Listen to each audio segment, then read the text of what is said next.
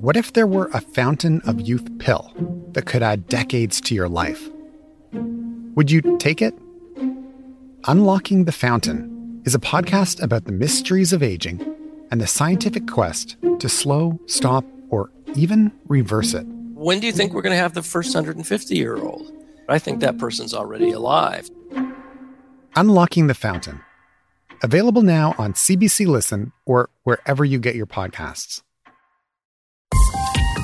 This is a CBC podcast.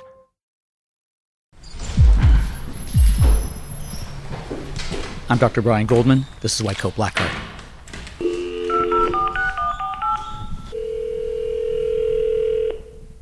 Hello? Hi, Jennifer. It's Brian. Hi, you can come right up. Great. Doctors don't do house calls these days, but this one's exceptional. I'm meeting Jennifer Noone at her home in Winnipeg. She's a nurse. Hello. Hi, how are you? I'm fine. How are you? I'm good. Nice to meet you. Nice to meet you too. Yes, please come in. Thank you. We'll get to Jen's story in a moment. She gives me a tour of her neat and tidy place that ends at a big granite countertop by her kitchen, crammed with things carefully set out. And I found this card. This was a task that we were asked to do on the first day of nursing school. You want to read it? Sure. So why I chose nursing. I want a rewarding and fulfilling career in which I get to help people. Jennifer's grad statement on why she became a nurse. Mementos, awards, thank you notes. So many of them. Like she's trying to remind herself of why she became a nurse and the good things she's done since she became a nurse. All of them on one side of a ledger. On the other side, that one terrible thing that happened 1 year ago this month, when Jennifer says she was physically attacked at an unguarded security door at the hospital where she works, or worked. She's still on leave. Violence against nurses has been called an occupational hazard. A 2017 survey found nearly 1 in 5 registered practical nurses and other frontline workers had been assaulted 9 or more times that year. The Canadian Federation of Nurses Unions says time-off claims for acts of violence are going up 3 times faster than police and correctional service officers combined. Jen's story jumps out from the stats because, unlike most other nurses, she went to the police. We'll get to that later. How are you feeling today? Is today a good day? You know what? Today is a good day. I just have to keep thinking that the events that had happened are done. They're over. They're time-stamped, and you can't time travel. So I'm just trying to get better a little bit every day. But it's ups and downs. Ups and downs like a roller coaster, like I've never experienced before. And, yeah, you're starting to think about it, relive it right now as we speak? Correct. Do you get flashbacks? I do, unfortunately, and usually they happen at night when I should be resting and sleeping and working at getting better. I know it's over, so I just call them like little ripples. When we talk about it, if I think about it, something can trigger it, but you can't help but think about it. Jen says the attack happened just before 7 a.m. on March 27th, 2023. We aren't naming Jennifer's employer in Winnipeg because she says she risks losing her job if she speaks publicly. The attack occurred just outside the hospital. I was walking from the parkade, where I usually park my car, the same spot every day. I'm a creature of habit. And as I was entering a staff-only entrance or exit, I felt a pull right behind me, like something had pulled my backpack. I did get smashed into like the door frame, the wall. Everything just happened so fast. I was definitely caught off guard. I'm pretty much a street safe person. You know, I don't have my phone in my hand. I have my work badge ready. And when I was pulled back, I noticed there was just a very, very tall man. Thankfully, I was able to fight him off a bit. And by the time you realize it was over. I was safe inside a locked door. And then I had gone to get some help. What do you make of the fact that you were assaulted at an employee's entrance to the hospital? Very scary, because it should be a safe place. It's full of light. It's usually people coming and going, people being dropped off, transport bringing patients to and from. When I'm literally one step away from walking in the door, that should not happen. What was the first thing you did when you got inside the building? When I got inside, I went to go find a security guard for help. So I did call on my cell phone right away. They made sure I got help. I went to my unit. But everything just happened so fast. Like, I know I had to be triage number one. The headache, that was starting in, the pressure, and I could see a little bit of blood. It was filing a report with security, the police, letting my unit manager know. And then the emotion of it, crying, angry, just not knowing what the intent of this person was. Jennifer needed to be checked out medically, so she went to Emerge at the same hospital where she works. When she arrived in the ER, she spotted the assailant. Turns out he too had registered to be seen. Jennifer says she identified him to security staff who detained him. She did that while trying to hide so he wouldn't spot her. So how did you react seeing him there in the emergency department waiting to be treated? It's hard because the fear comes over you, just knowing that he can look where I was. Even when I had to be treated in the same department, the staff were so kind. They tried to separate me, make sure he couldn't see me. They tried to put up like a little wall in that, which did help. But, the security had to detain him. They did have a right because I did identify him and waiting on police. But I didn't feel relief until the police escorted him out and took him away. How long did it take for you to get treated in the emergency department, assessed and treated? Yeah, I want to say by maybe the end of 5 p.m. of that day. Unfortunately, it was such a wait in that ER, 22 to 24 hours. There were people that were even there since Friday night, and this was Monday morning. And I don't get ahead because I'm a healthcare worker, but just my symptoms were getting worse, and I didn't really have a choice. I had to think of myself. So I did get a ride to a walk-in clinic. I had a full assessment done by the doctor, and then I was sent off to like a concussion specialist. But still, you were assaulted at your workplace. Do you think that the hospital administration has more an obligation to look after its employees who are assaulted on their premises? Yeah, they do, and it's also an obligation to look after everybody else. Do you feel that you were targeted? You know what? At first I didn't. But again, it was a staff-only entrance exit. No one should even be on that side of the hospital. There's signs all over. Unfortunately, I do know his past after dealing with the court system. After I did go through to charge him, I believe I was targeted. This is a person who I have been told by different personnel from the court system, the police, just what I can disclose as public knowledge. He does target like first responders and people who are trying to enforce the law. So looking back, thinking about your work, the work that you obviously love doing, how does that make you feel? It makes me so emotional because I am going into work to help the most critically ill people in Manitoba. And you took that away from me. And I'm still not at work. The staff shortages are unreal, and it is getting worse. And we did have a couple code oranges. And that kills me, to be honest, because I would have been used there. I have so many years of doing this. I want to help, but I can't. I'm at home. I need to step out to explain the code orange that Jennifer just mentioned. A code orange is a plan that hospitals activate during natural disasters and mass casualty incidents, situations when the influx of patients overwhelms hospital resources. Manitoba had 2 code oranges in 2023. In May, a walkway collapsed at Fort Gibraltar, and in June, a collision between a bus and a semi that resulted in 17 deaths, mostly seniors. Even now, it bothers Jen that she was on leave and missed both of them. She was dealing with the aftermath of the physical assault. So tell me about the injuries that you sustained when you went to visit the doctors and therapists, physiotherapists, etc. Yeah. Well, first off, I did get slammed into the door frame, into the door. So I do have a moderate to severe concussion. Ups and downs, again, like some days are worse than others with the noise. Right now, I've been wearing my sunglasses all day until I met up with you to do this interview. Plenty of abrasions, scrapes, and that. Sore shoulder, sprain, strain to that. And I was also recovering from a surgery I'd had last year. I do have trauma therapy, which I believe was so helpful, beneficial to deal with things. Unfortunately, symptoms I have are PTSD symptoms, flashbacks and nightmares every single day, especially at night. You're pressing charges. What does that mean for you? in addition to all the other things you have to cope with, like recovering from the injuries? You know what? It's holding someone accountable for actions that they should not have done in the first place, especially at like a work environment. What process is involved in your case? Yeah, well, when it happened, I first had done a report with our security at the hospital I work at, and then follow through with the police.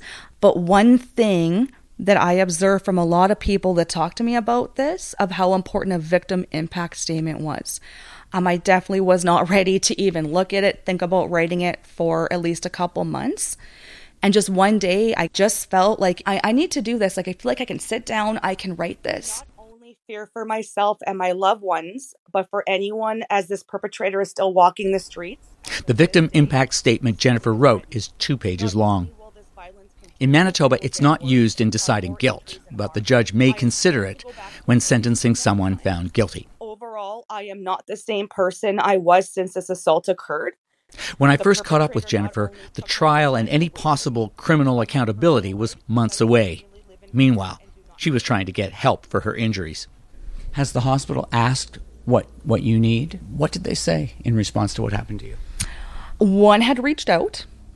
First part was, are you okay? What can I do? It was a phone call. It was an email. I did meet with a workplace health and safety committee where I work at. They took all my feedback. It was actually a really good positive meeting where we have your back. We're on your side. We just want this, make this better for yourself and everyone else. Along the way, have you heard stories from others? Yeah, it could be something as pulling someone's name badge, like their ID tag.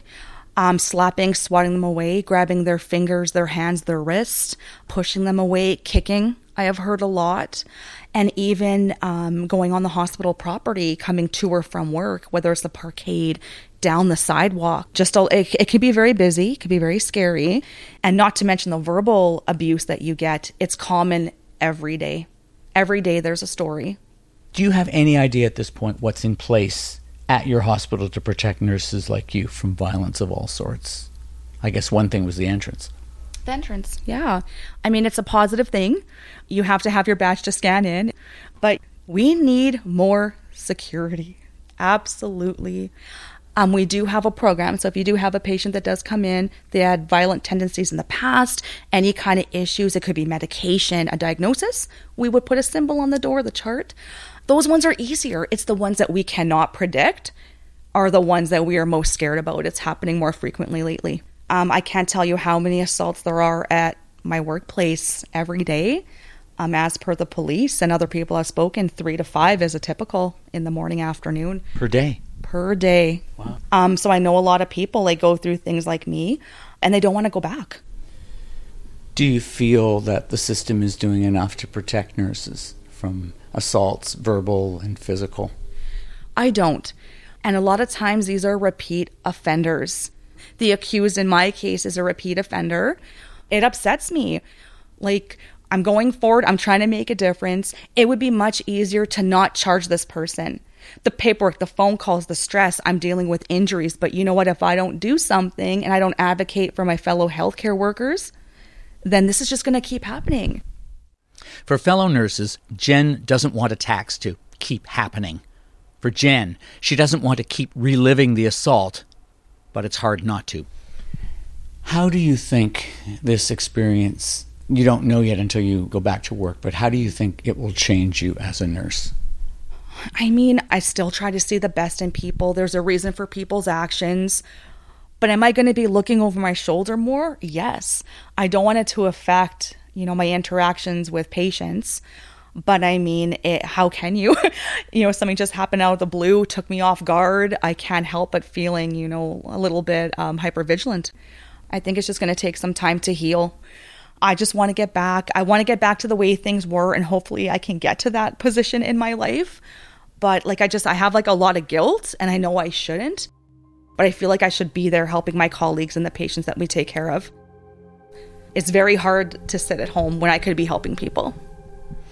Something's been taken away from you. Yeah, it has. We'll be right back. Hi there, I'm Gavin Crawford. I'm a writer, an actor, and a comedian. And for the last 8 or 9 years, I have been navigating life with my mother's increasing dementia. Has it been sad? Yeah.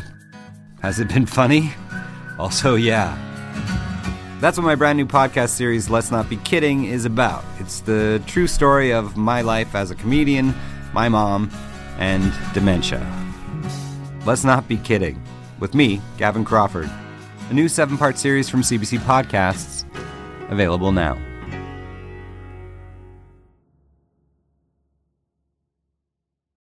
You're listening to White Coat Black Art. Nearly 1 year ago, Jennifer Noone was attacked as she entered the Winnipeg hospital where she's a frontline nurse. She hasn't been able to work since then. Violence directed at frontline nurses is not new. What is unusual in this instance is that Jennifer went to the police and had her assailant charged with assault. Darlene Jackson knows all about that. She's president of the Manitoba Nurses Union, representing 12,000 nurses in the province. Darlene Jackson, welcome to White Coat Black Art. Well, thank you for having me, Brian. How unusual is it for a nurse who was assaulted to go to court to try and bring her attacker to justice? It is fairly unusual, and that's for many reasons. One of the reasons is nurses often feel embarrassed that they've allowed an assault to happen. For many nurses, they actually believe that violence is part of their job, especially in long-term care facilities. But often nurses are talked out of pressing charges either by their employer or by policing. You know, sometimes the excuse is, well, nobody's going to do anything anyway, or he's going to get a slap on the hand. So for this nurse who was out there going to court and actually taking a stand, I am so proud of her for doing that. So are you saying, Darlene, that you could see more nurses filing charges, but for the fact that they're being actively discouraged from doing so? Oh, yes. Oh, yes. We could see nurses filing charges in this province probably 4 or 5 times a week. There could be a charge. We are seeing violence in our healthcare system rising exponentially. And it's been probably over the last 4 years, we've really started to see a rise in it. But right now, it is higher than I've ever seen it. COVID really started it with people being really frustrated, and our wait times don't help. What sorts of violent incidents are you hearing about in your nursing colleagues? Well, we just got an email from a psych unit in one of our facilities in the city, and they're actually pleading for help. They are calling code whites several times a week when there's a violent outbreak on their unit. And what we've heard is a concussion from a healthcare worker been punched in the head multiple times. We had a patient attack a nurse and try and choke her. We have back injuries. We have nurses been slapped. We are just seeing so many more episodes of violence. And we are now seeing, especially in our Health Sciences Centre, which is our flagship hospital, in our emergency department, the number of weapons that are being brought into that facility is absolutely appalling. When someone can come in with a machete down the leg of their pants into an emergency department, we're seeing knives, we're seeing guns. Increasingly, violent attacks involve weapons. Just last week, a security guard was stabbed by a patient who became agitated while being treated in the ER at Health Sciences Centre in Winnipeg. A healthcare worker who spoke on condition of confidentiality for fear of job repercussions told the CBC there were 40 to 50 patients in the emergency room waiting to be seen as the incident unfolded. Have any nurses actually been attacked with weapons? I don't believe we've had nurses attacked by weapons. We've had nurses threatened with weapons. I think that we've managed to avoid that, but there is definitely a possibility it could happen. We actually had to have amnesty lockers put in an effort to ask these individuals to please lock your weapon up when you come into this department. The problem is that for many of those individuals, that is the only way they stay safe on the street or in their environment, and they're very reluctant to let go of their weapons. Darlene, what are the statistics and what are the trends?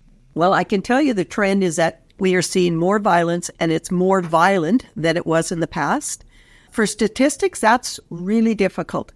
In the past, the employers would send us a notification every time a nurse in this province had some type of a abuse or violent situation. We would get a report, and it was very clear where it happened, who the nurse was, what the violent act was, and it would allow the union representative to follow up with that nurse.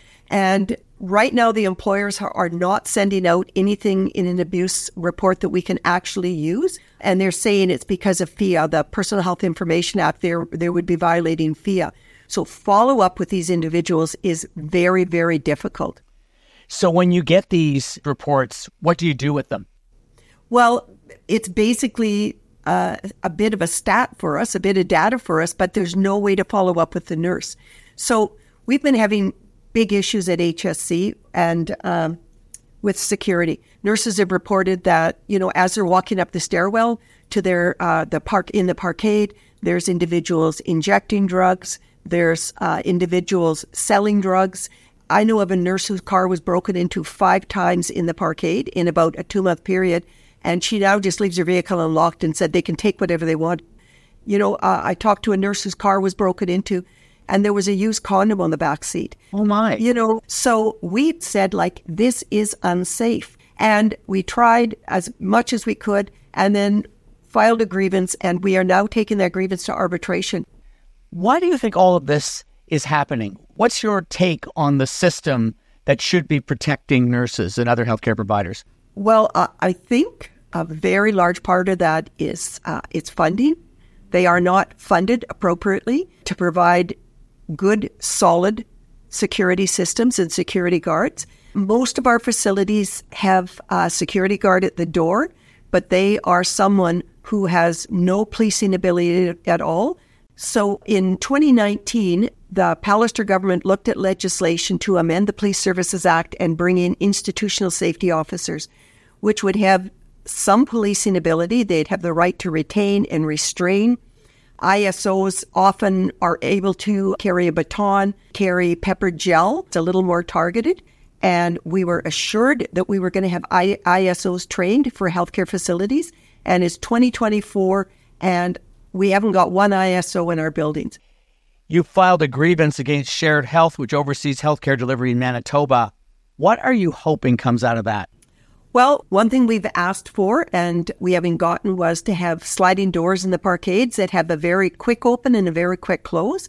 We've asked for increased security and increased security rounds in those parkades. We talked about better lighting in the parkades. We've asked for better cameras, more cameras. So we've asked for some very basic safety things, and I don't think any of them are unreasonable.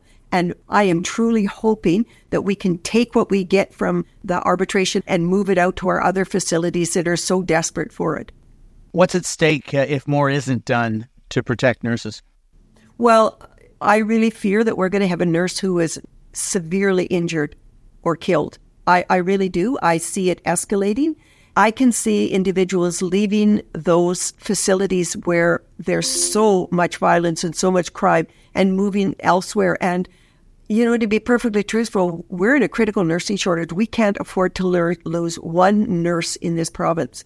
And if it takes bolstering security to ensure that nurses stay, then it's absolutely worth the cost. Darlene Jackson, thank you so much for speaking with us. Well, thank you for having me. I appreciate it.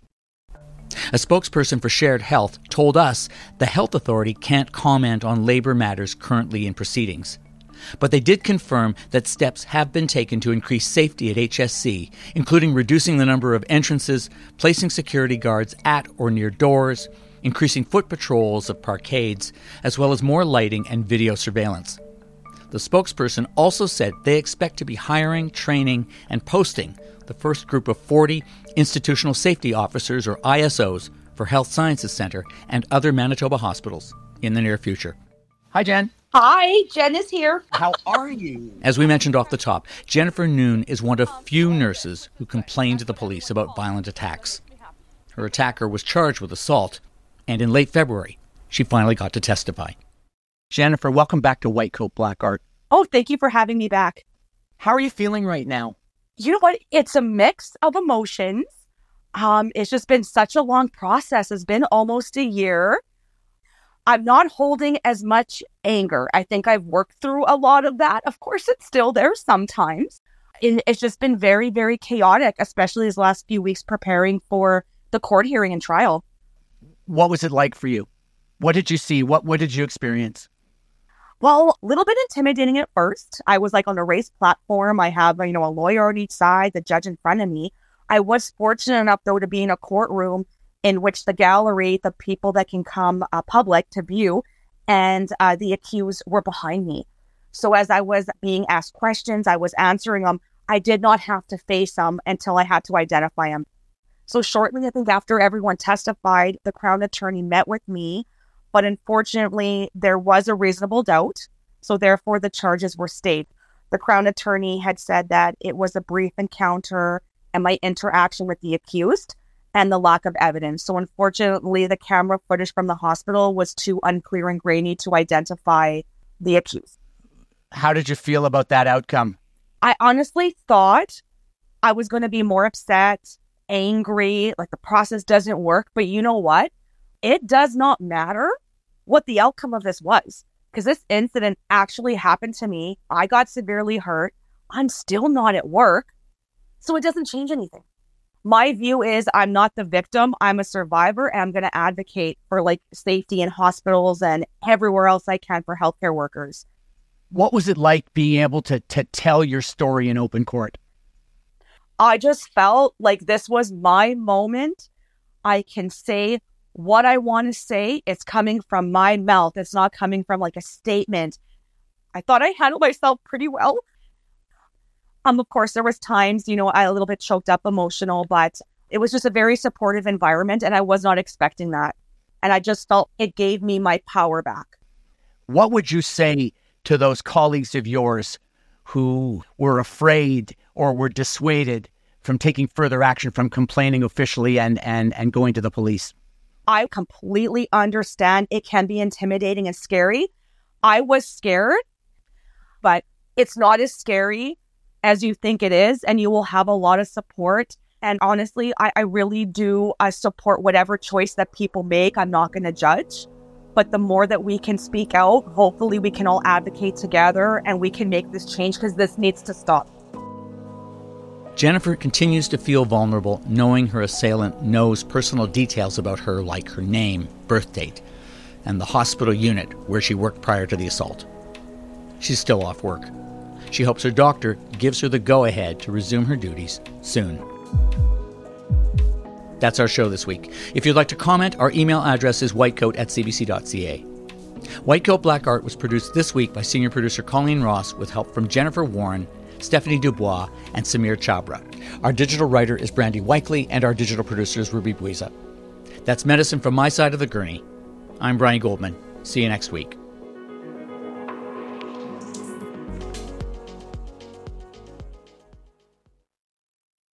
For more CBC podcasts, go to cbc.ca/podcasts.